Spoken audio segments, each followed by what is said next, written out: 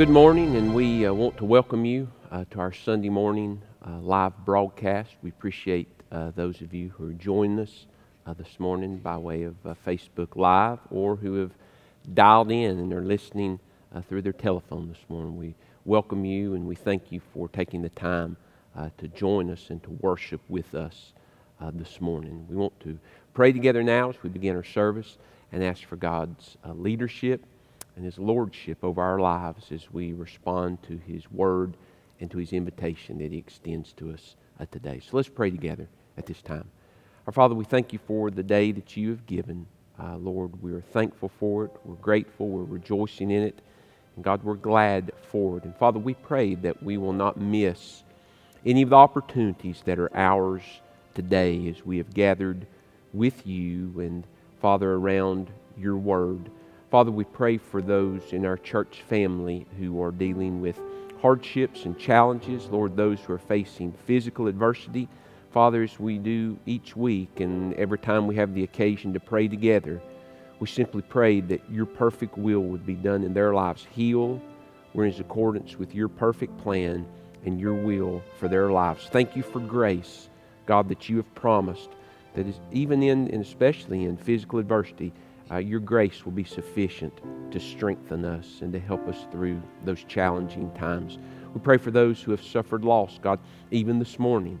Some in our church family have had close friends who are almost like family that have passed away. We pray that you'll comfort them, and Father, you'll strengthen them. We pray for a peace that passes all understanding, that can only be known through Christ, that will rest upon their lives. Father, we pray for our church as we gather together today around your word. Father, that you will challenge our hearts.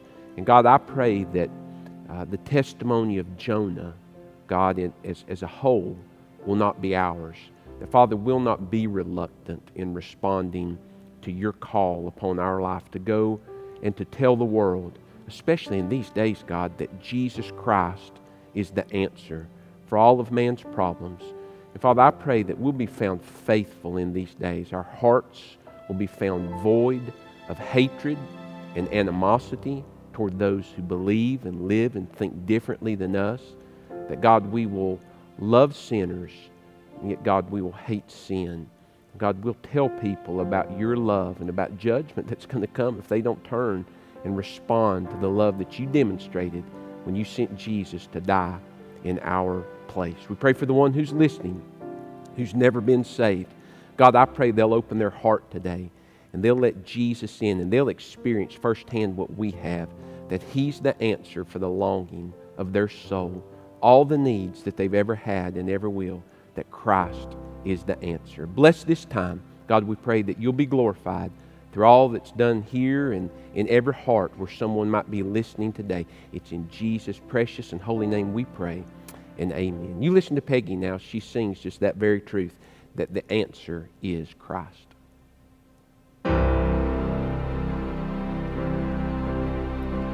I've heard the questions, I've seen blank expressions, I felt the pain that sin has caused. I've dealt with the heartache, and I've watched the heartbreak of the families who suffered great loss.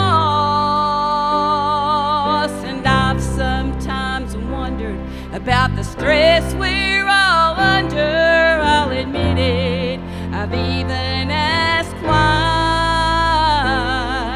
But then I recall the answer to all of life's questions is Jesus Christ. He is the hope for the hopeless, the water, the giver of life. He is the strength for the weary, love for those cast aside. He gives rest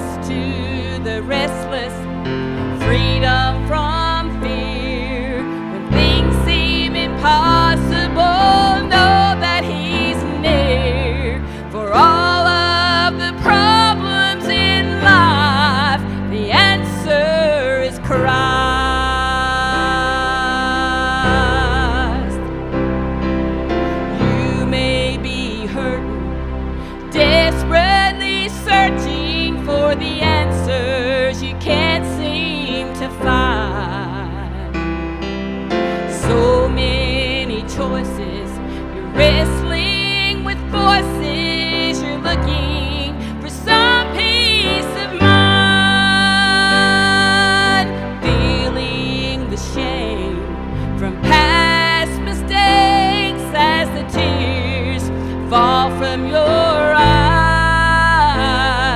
Well, don't be discouraged, my friend, take courage. Your answer is Jesus Christ. He is the hope for the hopeless, the water, the giver of life. He is the strength for the weary, love for those cast aside. He gives rest to the restless, freedom from fear. When things seem impossible, know that He's near. For all of the problems in life, the answer is Christ. He is the hope for the hopeless, the water, the giver of life. He is the strength for the weary, love for those cast aside. He gives rest to the restless, freedom from fear. When things seem impossible, know that He's near. For all of the problems in life, the answer is Christ. Your answer is Christ.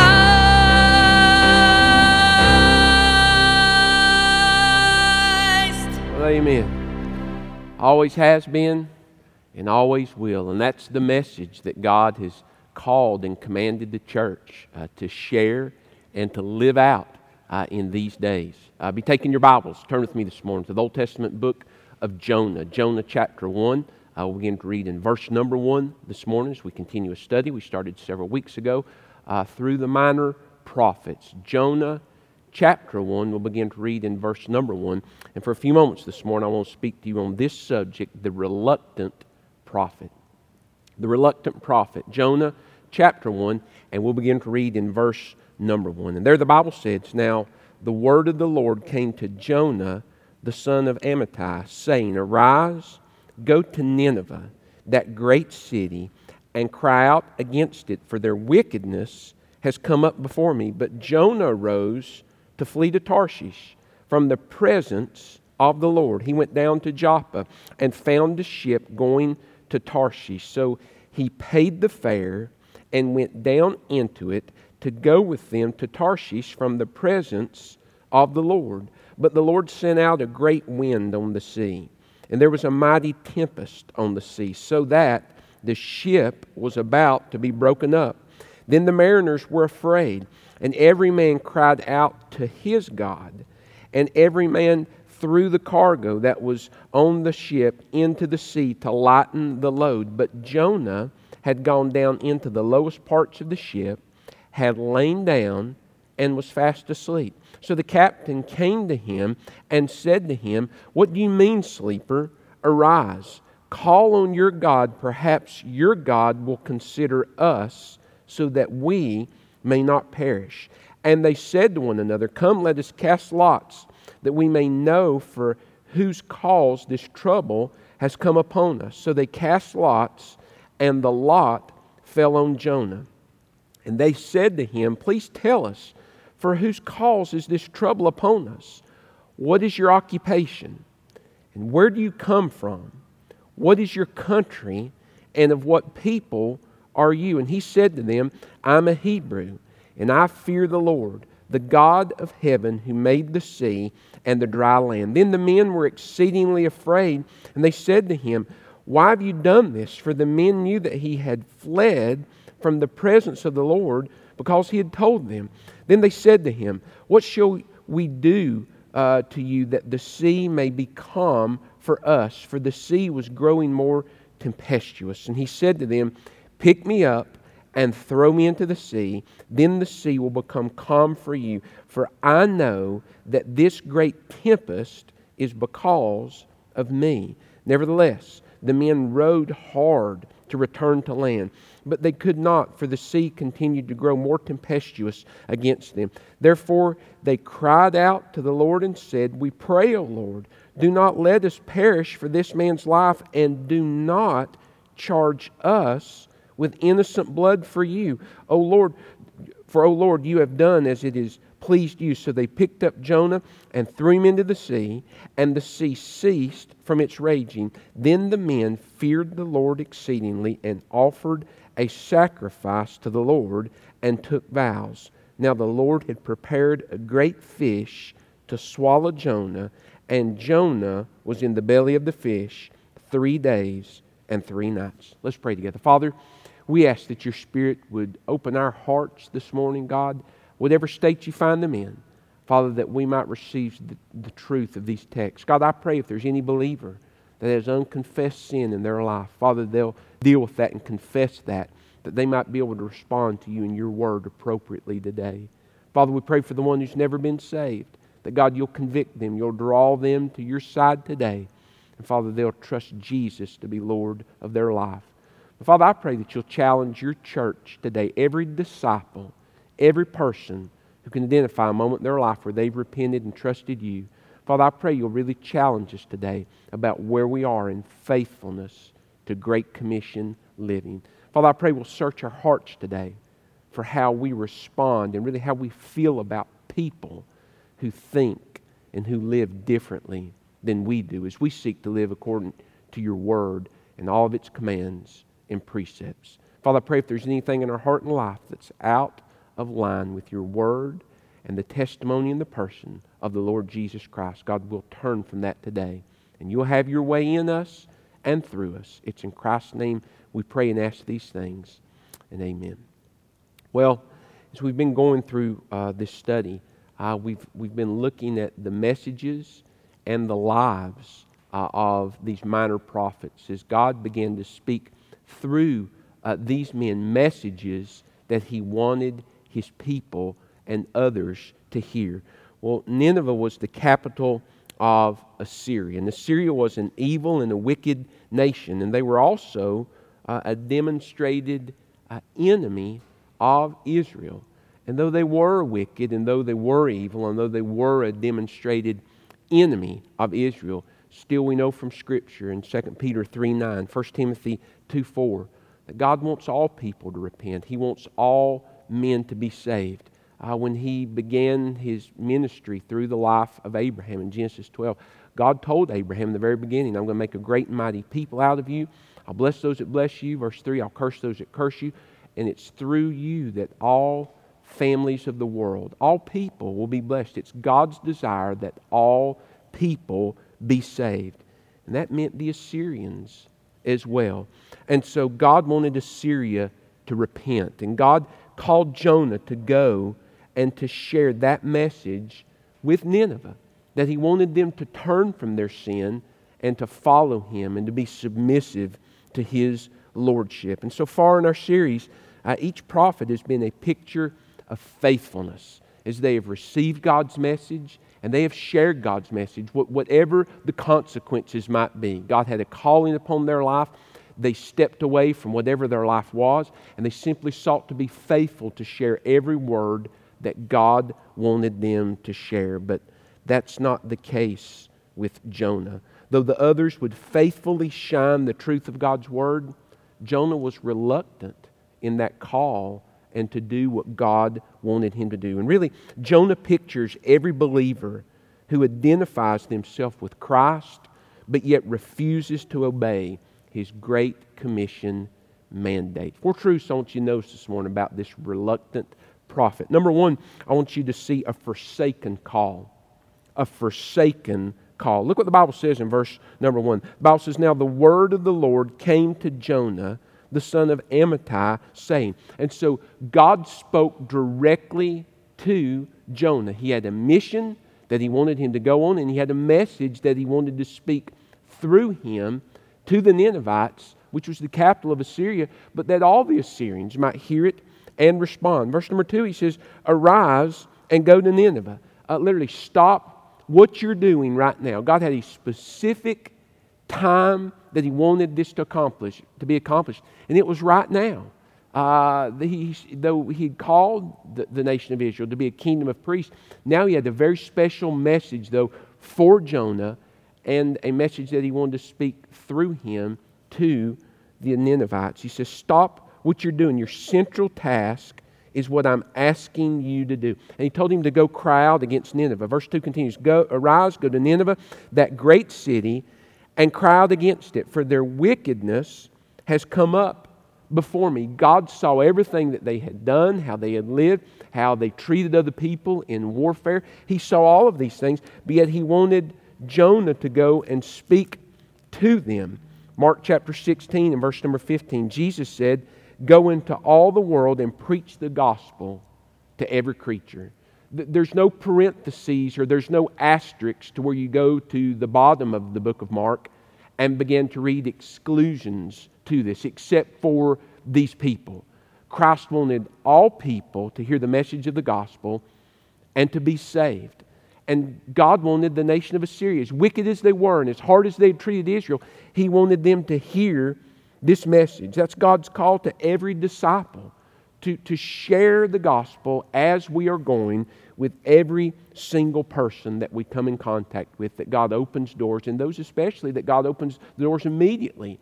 He gives us those special leadings, just those open doors of opportunity to share with. I'll remind you that the book of James, chapter 4, verse number 17 says, to him that knoweth to do good and doeth it not, to him it's sin. When we refuse to do what God has called us to do, it's sin. So often we think of sin just as what we commit, sins of commission. But friend, there's also sins of omission, not doing what God has called us to. And Jonah wasn't going to respond to this call in a positive way. God said, arise, and God said, go, because Nineveh's wickedness had come up before him. But verse 3, but Jonah rose to flee to Tarshish from the presence of the Lord. From where Jonah was, Nineveh was east, and Tarshish was west. In order to fulfill what God was calling him to do, he had to begin to move east to get to that city of Nineveh to share the message of repentance and judgment with the people. But instead, the Bible says he arose and he fled to Tarshish from the presence of the Lord. Jonah rose to flee. But when we disobey the word and the will of God, friend, we're breaking fellowship with God. And so he thought he could flee from the presence of God, which you never really can. But really, he was breaking fellowship with his action. Disobedience hinders your relationship with God. The Bible says if we regard iniquity in our heart, when we sin against God, it separates us from Him in fellowship when we disobey His word and His will. And so instead of arising and going to Nineveh, he went the opposite direction. The Bible says, verse 3, he went down to Joppa and he found a ship going to Tarshish. So he paid the fare and he went down into the ship. And so he bought a ticket to go in the opposite direction instead of where God wanted him to go. And I want you to listen to me this morning. When you fail to accept God's basic ministry calling upon your life, you will misuse and you'll misallocate the resources that God has given you to accomplish His will and His missions for your life. And I'm not talking about just finances. The money that God had given Jonah and had prospered him with to be able to go to Nineveh, he was going to misuse to go in the opposite direction. And it may be the case in our lives that we misuse the finances that God gives us to accomplish the basic calls of ministry and the call to live on mission. But when you fail to live on mission, you're misusing your body. You're misusing your life. You're misusing the time that God has given us on this earth between salvation and from the time that we step into His presence. You're misusing that precious resource of time to serve God and to share His message of love and opportunity if people will simply repent and trust Christ to be their Lord and their Savior. And God will hold us accountable for that as believers at the judgment seat of Christ. How we use the resources, our life, our families, our homes, our vehicles, and our finances to accomplish what it is that He has called us to do. And so the Bible says that when he came to the ship, he went down into it. Jonah just continues to go down. He continues to go away from the Word of God and from the will of God. And so he heads down into the ship to go with them to Tarshish from the presence of the Lord. And it still happens today. Jonah was trying to get away from God. He wanted to get away from God's Word, to get away from God's will, because to continue to be under that brought about conviction. It brought about challenge, that he wasn't doing what God had called him to do. And people still do that today. When people fail to read God's Word every day and to pray, they're running from the presence of God. They don't want to hear what God wants them to do. They don't want to hear what God commands them to do and not to do. They don't want to pray because they don't want to hear the voice of the Holy Spirit convicting them and leading them and dealing with that issue that separated them from God. And so they flee from the presence of God by not praying and by not turning to His Word. When people go to compromising churches, they attend a compromising church rather than a Bible-believing and Bible-practicing. When I say Bible-believing and Bible-practicing, I'm talking about a church that believes from Genesis to Revelation, preaches the entire and teaches the entire counsel of God's Word, and then practices it. Practices it. No matter what the cost, they do that. When people go to a compromising church rather than a Bible-believing, Bible-practicing church, what they're doing is they're fleeing from the presence of the Lord.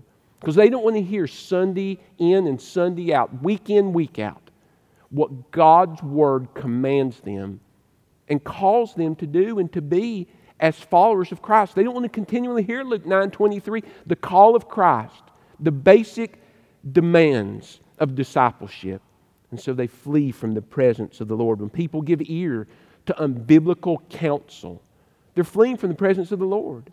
They don't want to hear what the Bible says, and so they'll turn to worldly false teachers that will tell them what they want to. Jonah tried to flee from the presence of the Lord. But why did Jonah forsake God's call? We're talking about a forsaken call. Why did he do that? Well, number one, it was because of misplaced lordship. God really wasn't Lord over his life. Because whatever God had called him to do, he would have done it if God was Lord over all of him. And he's going to mention the covenant name of the Lord when he speaks to the men. He says, I fear the Lord. But he didn't follow the Lord. Jesus really wasn't Lord over his life. And so he had a forsaken and a misplaced, a disregarded lordship. But number two, the reason he forsook God's call is he really hated the Ninevites more than he loved God. The Bible says we're to love the Lord our God with all our heart, soul, mind, and strength. And he loved the Lord, but not more than he hated the Ninevites. He hated what Assyria was, what they stood for, and what they had done to Israel. I mean, he just had a deep hatred in his heart for these people. And because of that, he wasn't faithful to do what God had called him to do. John chapter 14 and verse number 15, Jesus says this. He says, if you love me, keep my commandments. Jesus says there's a very easy definition if you say you love me. I love the Lord. Years past, you hear people give testimony, just things I would say, I will say I love the Lord. And then they'd begin to say how many years and months and weeks and days and hours and minutes and seconds it was since they got saved, and they would begin to testify. And so people love the Lord. But Jesus says you can say that with your lips, but there's an easy test to show if you really do. He says, if you love me, you're going to keep my commandments. Verse 23 of John 14, Jesus answered and said to me, if anyone loves me, he'll keep my word. And the Father will love him, and we will come to him and make our home within him. That is, we'll abide in him because he abides in us, John 15. He who does not love me does not keep my words, and the word which you hear is not mine, but it's the Father who sent me. And so while Jonah loved the Lord, he really didn't love him. His hatred for Nineveh was really greater than his love for God. And so because of that, he forsook the call. And number three, Jonah really didn't care if every Assyrian burned in hell for all eternity. He didn't care. He really didn't. As a matter of fact, he begins to reveal when we, not to spoil our story, but in Jonah chapter 3, verse 10, we're going to see Jonah's going to respond. And God's going to hem Jonah up. And then Jonah is still reluctantly, he's going to go to Nineveh. And he's going to preach the message. Faith comes by hearing and hearing by the word. And the Syrians, they're going to respond. The Ninevites are going to respond. And they repent. And there's visible evidence that they've repented. And in verse number 10 of chapter 3, then the Bible says, then God saw their works, that they had turned from their evil way, and God relented from the disaster that He had and He was going to bring upon them, and He did not do it. But listen to what the Bible says in Jonah chapter 4, verse 1. The Bible says, but it displeased Jonah exceedingly, and he became angry. It's as if on a Sunday morning someone comes forward for salvation, and somebody in the church starts getting mad that that person got saved. I mean, really, you can just see the visible, just the evidence come over them. Their face gets red. They start tightening their jaw, and they become angry. And he continues to say, so he prayed to the Lord, and he said, "Oh Lord God, was not this what I said when I was still in my country? Therefore I fled previously to Tarshish." Listen. "For I know that you're a gracious and merciful God, slow to anger and abundant in loving kindness, one who relents from doing harm. Therefore now, O Lord, please take my life from me, for it is better for me to die than to live." Jonah said, "I wish now you would kill me, because I cannot stand to see that these Assyrians have experienced your grace rather than going to hell." And that's why he forsook the call. He really didn't care if they got saved. You say, well, man, that never happened today. Really? You know, search your heart over that. You know, God, I'll share the gospel with this person, but not her. Because she said this about me. She wronged me. She did this. She hurt me. And so, I mean, God, I want to see all people saved, but really, not her. Not him, especially not him. What he did to my family, what he did to me, what he cost us, how they live, what they believe. And God, we want all people to be saved, but God, really not them. Because we know what they celebrate. We know how they live. Rather, God, than sending your grace down on them, send hellfire and brimstone, God. I mean, God, just can treat them like Sodom and Gomorrah and kill them all, and you sort it out. That's the heart Jonah had. That's the heart a lot of God's people have today, especially in the political climate we're living in. And that's the reason a lot of people refuse and are reluctant to share the gospel, because they'll be honest, they've misplaced God's lordship. They really don't love the Lord with all their heart, soul, mind, and strength, because their hate for somebody's greater. And really, there's just apathy. They don't care if somebody goes to hell. I'm telling you, friend, in the years that I've been involved in ministry, no one, never, not once has anyone ever come to me after a service or at any point, at any time, and just said, I am so burdened and broken that nobody's being saved, or this service happened, this person didn't get saved. It just doesn't happen. But pettiness, well, we've heard that. But where's the brokenness over lostness that leads to action? Jonah didn't have it. I would submit the church doesn't have it today. And God, send a revival that begins in me and spreads out, that there'll be a brokenness over lostness that leads us to action. And so the question really to ask this morning is, God, am I responding with faithfulness to your call? The moment I trusted you to be Lord of my life, you placed a mandate upon my life to share the gospel within my sphere of influence and to be a part of missions in all places. God, am I doing my part? Or like Jonah, am I reluctant to respond to your call? Number two, notice, not only a forsaken call, but a foolish thought. A foolish thought. Jonah decided that he would go west instead of east. But look at verse number 4. But the Lord. God called Jonah, verse 3, but Jonah. He went the other direction. He thought, well, I'll just flee from God's presence. Verse 4, the sovereignty of God. But the Lord. The ship departed. Jonah's down in the belly of the ship. He's ready to take a nap. He could care less that God's about to drop a bomb on Nineveh. His only heartache is that he won't be there to see it happen. And so but the Bible says, but the Lord sent out a great wind upon the sea. God wasn't through. How foolish to think he could escape from the presence of the Lord.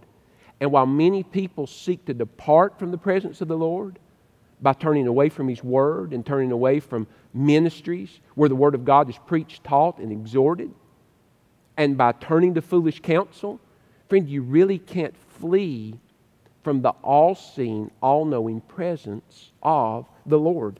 The psalmist in Psalm 139, he knew this truth. He said it this way. He says, "O Lord, you search me, you've known me. You know my sitting down and my rising up. You understand my thought afar off. You comprehend my path and my lying down. You're acquainted with all my ways. For there is not a word on my tongue. Behold, O Lord, you know it altogether. You've hedged me behind and before. You've laid your hand upon me. Such knowledge is too wonderful for me. It's high. I cannot attain it. I can't understand it. Where can I go from your Spirit? Where can I flee from your presence? If I ascend to heaven, you're there. If I make my bed in hell, behold, you are there. If I take wings of the morning and dwell in the uttermost parts of the sea, even there your hand shall lead me, and your right hand shall hold me. If I say, surely the darkness shall fall on me, even the night shall be light about me. Indeed, the darkness shall not hide from you, but the night shines as the day, and the darkness and the light are both alike to you." The psalmist says there's nowhere that you can go, not even in the belly of a ship heading to Tarshish, to hide from the presence of the Lord. What a foolish thought that he had to think that he could escape from the presence of the Lord. And so God sent out a great wind, verse 3. And then the Bible says, verse 4, and then there was a tempestuous wind that blew, and a storm began to break out. God's going to hem Jonah up so he can get his attention. I want you to listen to me this morning. Don't make God drive you to your knees to get your attention. The Bible says, whom the Lord loves, He chastens. My friend, if God calls you to do something and you rebel against that, God's not going to let you escape from that responsibility. You're going to be accountable to Him, and don't make Him bring you to your knees. God's really going to hem him up to get his attention and to try to lead him and to deal with him, to cause him to turn. And so if you've never been saved, listen, don't make God bring you to your knees to a place to where you have to turn and trust Him in that moment. Do it, friend, while He's tenderly speaking to your heart and drawing you. And child of God, whatever it is that God calls you to do and is calling you to do, be faithful to do it, because you may escape what God is calling you to do, but you can't escape God, and you can't escape your responsibility to God. You can flee from the responsibility, but you can't flee from being responsible to God. He's going to deal with you. So don't be a hardhead. Deal with the Lord and respond to Him in the tenderness of a right relationship. Because as a believer, when you do, when you turn from the Lord and you forsake what He's calling you to do, you then run the risk of, number 3, a forfeited testimony. A forfeited testimony. You can't run from God. He's going to be there, and you're going to have to deal with Him, and you're going to have to be accountable to Him, if not in this life, in the next at the judgment seat of Christ. But sadly, when you do that, you run the risk, number 3, of a forfeited testimony. It's been wisely said, you may not live long enough to get your testimony back, because it takes a long time to build a godly testimony. Well, what is a testimony? Your testimony as a believer, as a disciple, as someone who there's been a point in your life where you've repented and trusted Christ, your testimony is the sum total of the life that you live out. Not some fake facade that you create just on Sunday and just on Wednesday when you're around church, but it's the real you. It's the sum total of all your speech, your actions, and your lived out priorities. That is your testimony. Your lived out life defines who you are. It's really who you are. It's not about what you believe. What you live out is really what you believe. That's your testimony, what you live out. And Jonah's testimony right now was an individual who didn't care about Assyria, who had turned from the lordship of God. He didn't really care if Assyria went to hell, and he's fled from the presence of the Lord, and he's in the belly of a ship going in the opposite direction, completely away from the will of God and the Word of God and what God has called him to do. And the Bible says in verse number 4 that this storm comes, but the Lord sent a great wind upon the sea, and there was a mighty tempest on the sea, and the ship was about to be broken up. The storm comes, and listen, it's all Jonah's fault. The reason that there's not smooth sailing for the rest of all these individuals, it's all because of Jonah's disobedience. He brought this, not only upon himself, but on everyone. His disobedience brought the hardship. And so now the ship's coming apart, and the crew, they become afraid. The Bible says in verse number 5 that the mariners, they were afraid, and every man began to cry out to his God, little G-O-D. Whoever it was that they worshiped, whatever the idols represented, man, they started crying out. They knew that what they were experiencing and the help they needed was absolutely beyond their control. And so they began to cry out to their gods, and it starts affecting them now financially too. They start throwing all the cargo. Look at verse number 5. Into the sea to lighten the load. But the man that had the answer, the man that had the message of where hope and peace that passes all understanding, the man who knew the God, who could speak, peace be still, what's he doing? He's asleep. He's absolutely, in the time when someone needed to hear a word of comfort, when someone needed to hear a word of hope, when someone needed to hear a word of how they could find peace in their heart, he's asleep. And we submitted several weeks ago that the reason the country's in the shape that's in is because the church has been asleep. Like Eutychus in the book of Acts, we've just found a nice comfy spot all these past years in who we are and what we do, and the church has slept away in the day of opportunity to witness and sow the seeds of the gospel. While the world is perishing in their sins, the church has been asleep. And so there's Jonah. He's gone down to the lowest part of the ship and lain down and is fast asleep. And the Bible says in verse number 6 that while everybody else is working and everyone else is praying and everyone else is doing the best that they know how to do in their ignorance, the captain came to him and shook him and said, "What do you mean, sleeper? How is it that you can sleep? Arise, call on your God. Perhaps your God will consider us that we may not perish." Now, this isn't like when the disciples were sailing across the Sea of Galilee when Jesus commanded them to go and Christ was asleep and they woke him up and he says, why are you so frustrated? They were in the will of God where they were supposed to be. They were sailing on the path where they should be going, and Jesus was in the boat with them. So there was no reason for them to be excited because they were with Christ and they were in the will of Christ. Jonah was fleeing from God and he was out of God's will. He had every reason to panic and to be upset and to be doubting what was going to happen because he had completely removed himself from the protective hand and the blessing of God and the safety of being in His perfect will.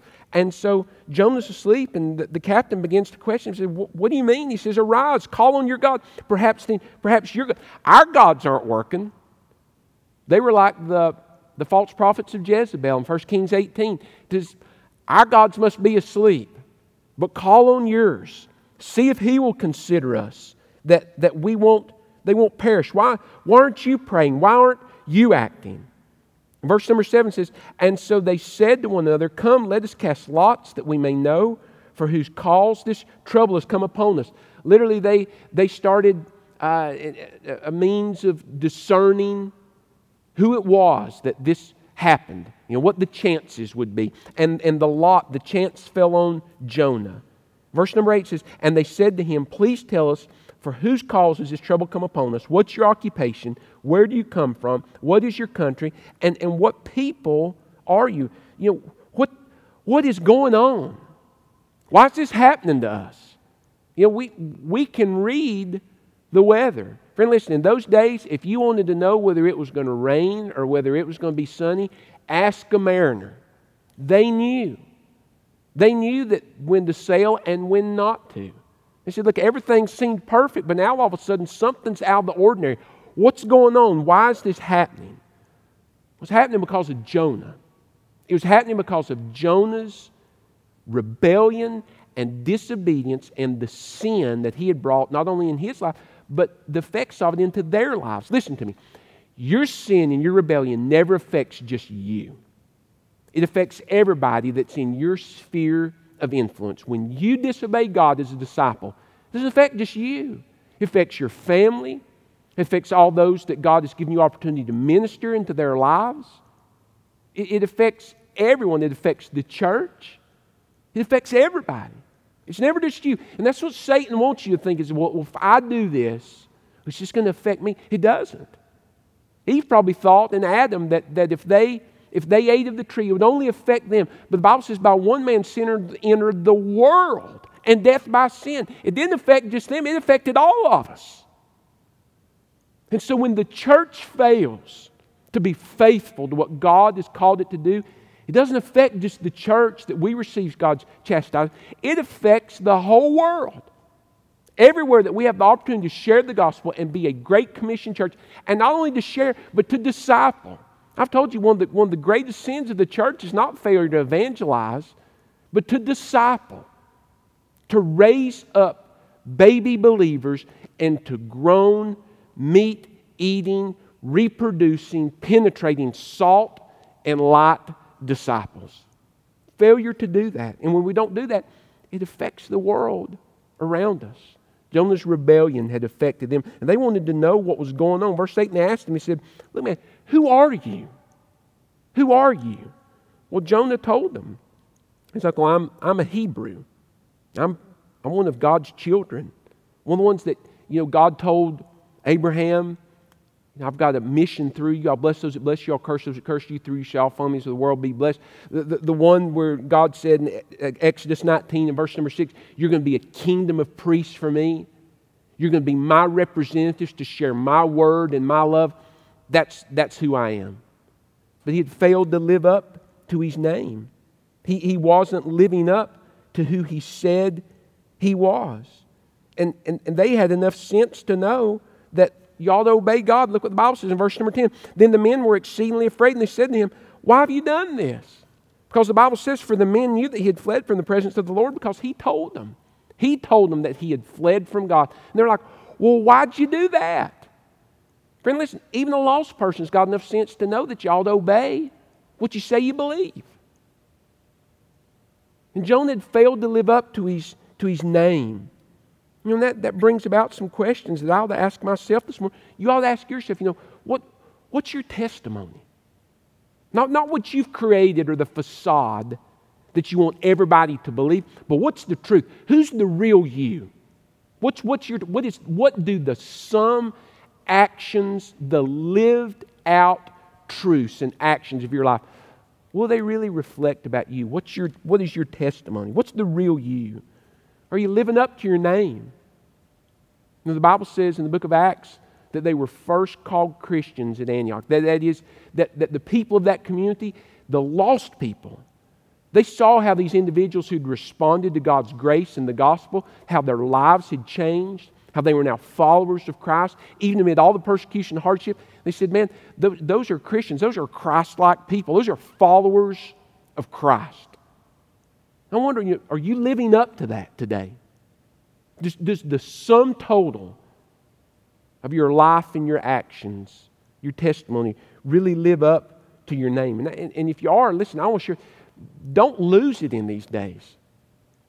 Don't get caught up being frustrated and turning to bitterness because of the shape of our world and lose your testimony. Keep moving forward for Christ in faithfulness. And if you have failed, and if you have forfeited your testimony, like Jonah had, he had lost it. His name was mud now. He had lost his testimony. If you failed and you forfeited, through Christ's mercy and His grace, experience number 4, a fresh start. Experience a fresh start. Friend, listen, that's one of the great things about God's grace and about the gospel. It's not only you can have a fresh start, but you can have a fresh start over and over again. And that's not God's plan, that we fall and then we experience revival. And then we sin and fall and we experience it. God's plan is that we have a steady upward growth in Jesus Christ. But if you do fail, if God does bring judgment and chastisement to bring you to repentance, then repent. Call upon the Lord and experience a fresh start in Him. And that always begins, always, and first with repentance. Repentance, that's agreeing with God, concurring and confession, and then change. Fruit that bears, as John the Baptist said, a life change that really shows that repentance has happened. And so just agreeing with God and then confessing it and then change taking place through the leadership of the Holy Spirit. Look what happened in Jonah's life. So he said to them, now remember, get the picture. You know, they're not sitting tied up to the dock on a sunny day with zero winds. They're out on the sea. Water's coming over. The ship is creaking. Nails are starting to come out of boards. Water's leaking through the cracks. Men are probably becoming sick. People are crying out, they're screaming, and the wind is blowing. You can barely hear Jonah speak. And they're asking, why have you done this? Man, we're about to die. And the ship's just going up and down, up and down, up and down, crashing. And the Bible says in verse number 12, he said to them, he said, look, pick me up, throw me into the sea. Then the sea will become calm for you. Now listen, for I know that this great tempest is because of me. Of me. He didn't blame it on the Ninevites. He didn't blame it on God. He didn't come up with some excuse as to why he couldn't be faithful. He said the reason that this has happened, he says, is because of me. He didn't tell them that it was a big misunderstanding. Listen, really, the reason is God, there's just a misunderstanding between me and God. No. He owned it. He said the reason that this has happened, he says, because of me. Listen, if you've drifted away from God, if you've lost your testimony, if you stand in need of revival as a believer today, you're never going to experience God's reviving touch until you deal with the sin and you own it. You know, and that's the thing about our culture.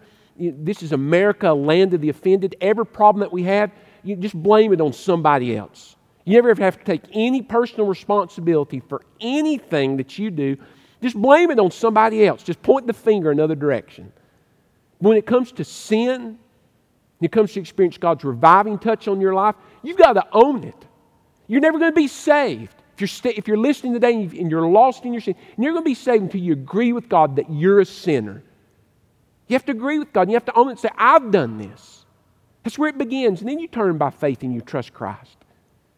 As a believer, you're never going to experience revival until you own it. Say, God, I've chosen to not respond to your word and to rebel against what you've called me to do. Whatever it is, whatever brought about the separation between you and God, you've got to deal with it.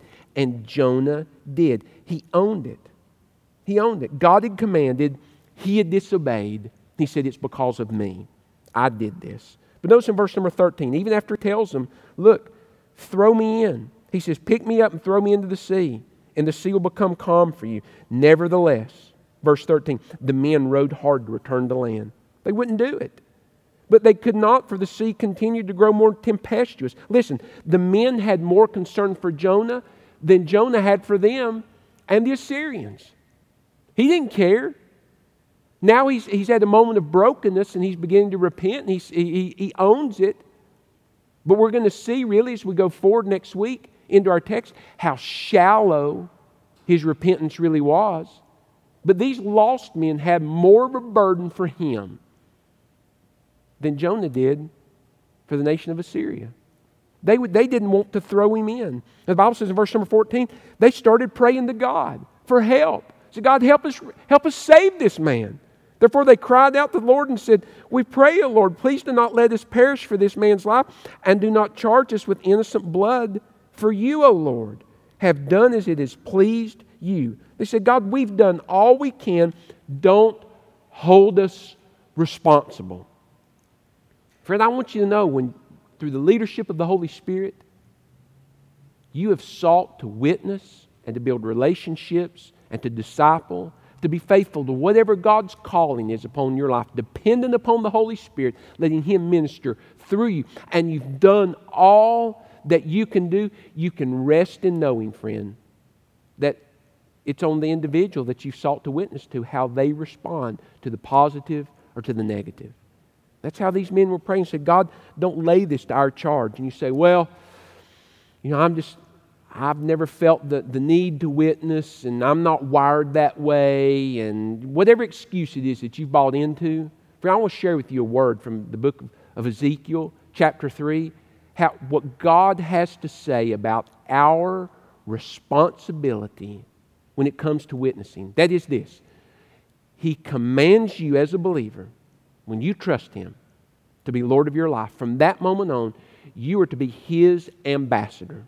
You're responsible, I'm responsible to live on mission every day, seeking opportunities to engage people with the gospel, to give not only a lifestyle witness, that is to live out what we believe, but also to give a verbal witness. Because faith comes by hearing by the Word, to share with people what the Word of God says it takes to be saved, and to invite them to turn and trust Christ. And when we fail to do that, this is what the Bible has to say. Ezekiel chapter 3, verse 18. He said this to Ezekiel upon his commission. He says, when I say to the wicked, you shall surely die, and you give him no warning, nor speak to warn the wicked from his wicked way to save his life, that same wicked man shall die in his iniquity, and his blood I will require at your hand. God says, when I tell you to tell someone that they're wicked and they're lost and they need to turn, and you don't do it, well, that person's going to die in their sin if they don't respond to what they don't know. They can't respond to what they don't know. And God says, I'm not going to hold them responsible. I'm going to hold you responsible. And friend, I'm telling you, the church has blood on their hands. We've programmed and bus tripped and socialized and had every kind of food eating you can have at the church, while a lost and dying world's going to hell, and we don't give a rip. We're focused on our club and our wants and our desires, burping the brotherhood, pampering the WMU, taking care of our kingdom on our campus, and God's called the church to be a hospital for sinners, not a hotel for saints. That's the mission of the church. And the church is going to have blood on its hands. But friend, you've got to make sure you don't have individual blood on your hands. And it is that you seek to faithfully fulfill what God has called you to do. Not be a reluctant witness, but to be a faithful witness. Because when you faithfully tell people, and you share, and you fulfill the callings upon your life, inside the church and outside the church that God has called you to do, this is what God says about you in the book of Ezekiel chapter 3 in verse number 19. He says, yet if you warn the wicked, and he does not turn from his wickedness or from his wicked way, he shall die in his iniquity. He says, but you shall be delivered. He says, it won't be your responsibility. It will fall on him. And so every person we have had an opportunity to witness to and yet failed to do so, if they die in their sin, God will hold us accountable. He'll hold us accountable. That's what the Bible says. So Jonah owns it. He does. He says, I did this. This storm and this hardship, he says, it's all because of me. And the Bible says in verse number 15, they chunked him in. Look at verse 15. It says, so they picked up Jonah and they threw him into the sea, and the sea ceased from its raging. And look what the Bible continues to say. How interesting in verse number 16.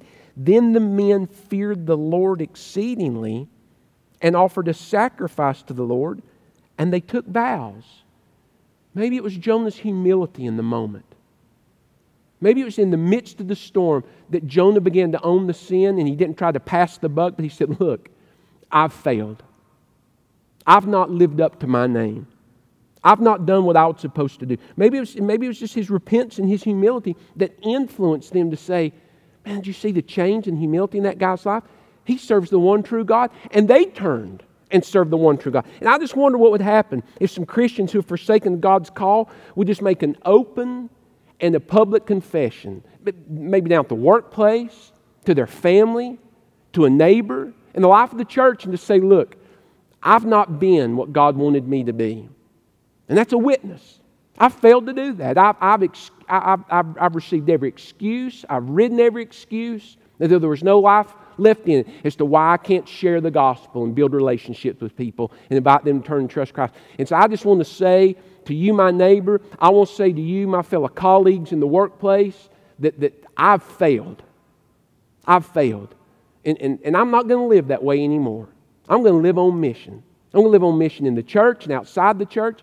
What would happen if that would... Friend, I believe the world is ripe and waiting for the church to just be the church, to cut away all of the foolishness that we have attached to it that has no eternal significance whatsoever, and just get busy doing faithfully what God has called us to do. What would happen if the world saw that? And the church just made a confession and say, look, we've not been the church, but from henceforward, we're going to serve the Lord, and we're going to be faithful to do what God has called us to do. They responded to it. But who might it reach? Who might it influence? If you've not been doing what God called you to do, if you just went and told them or stood up and said, I'm going to start living for the Lord the way I'm supposed to. I'm going to be faithful to do what He's called me to do, and that's live on mission every day. What would happen? Well, look what the Bible says in verse number 17. Now the Lord had prepared a great fish to swallow Jonah, and he was in the belly of the fish for 3 days and 3 nights.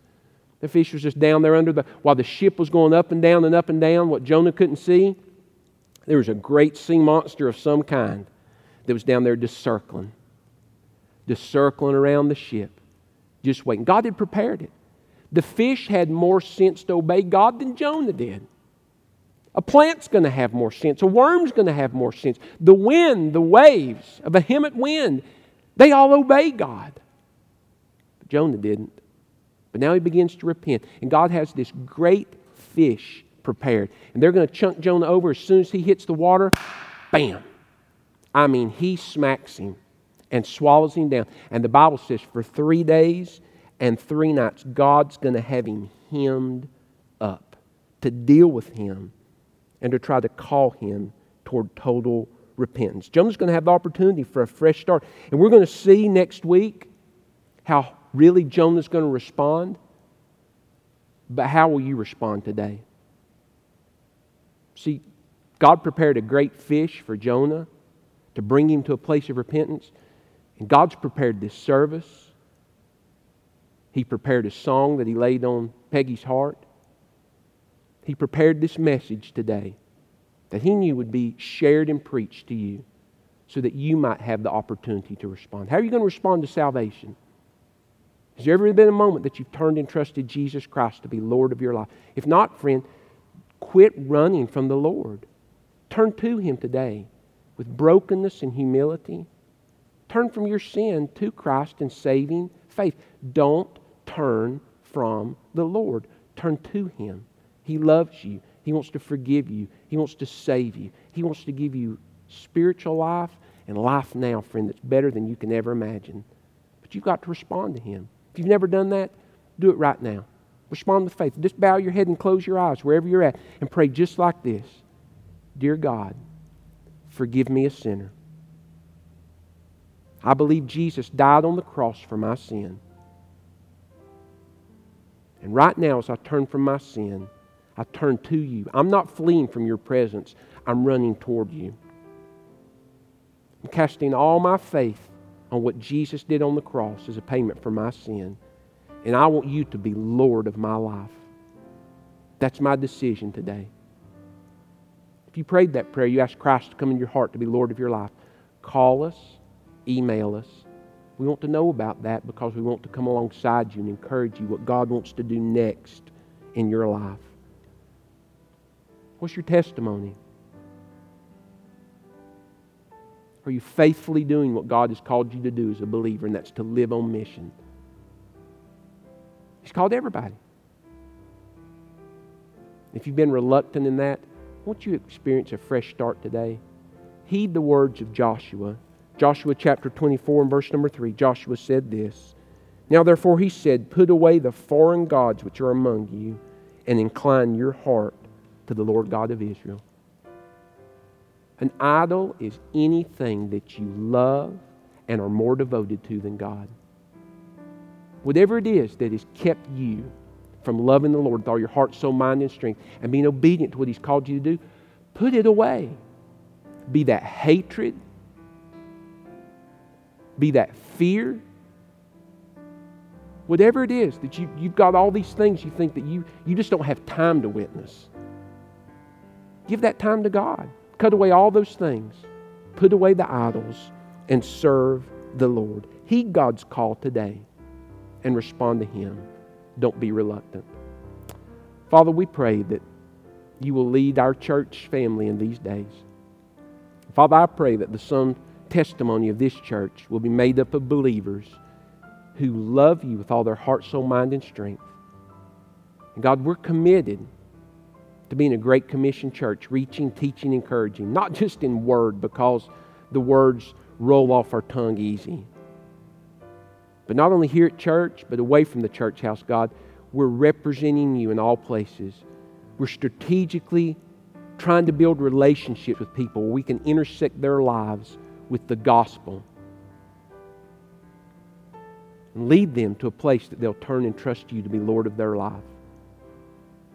That God, we're doing our part in discipleship, not only here at the church, but away from the church. We're encouraging other believers and those that we've helped see come to Christ to grow in You and to grow in Your Word.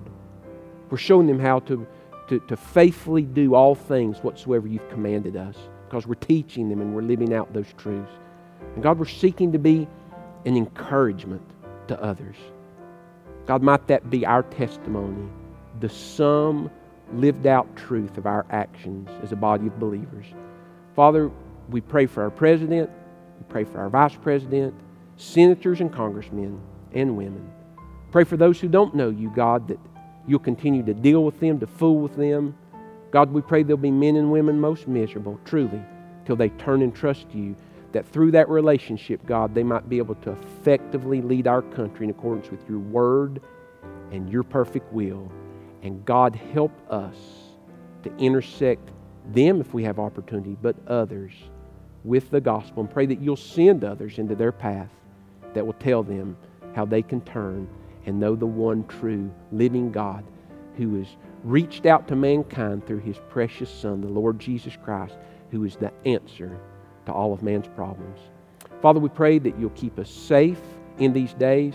God, I pray we'll demonstrate to our neighbor how much we do love them by doing our part as we try to fight this virus, trusting You to bring it to a desired end. Give us opportunities this week. Pray we'll have a great time with You daily, God, as we turn to Your Word and precious times of prayer.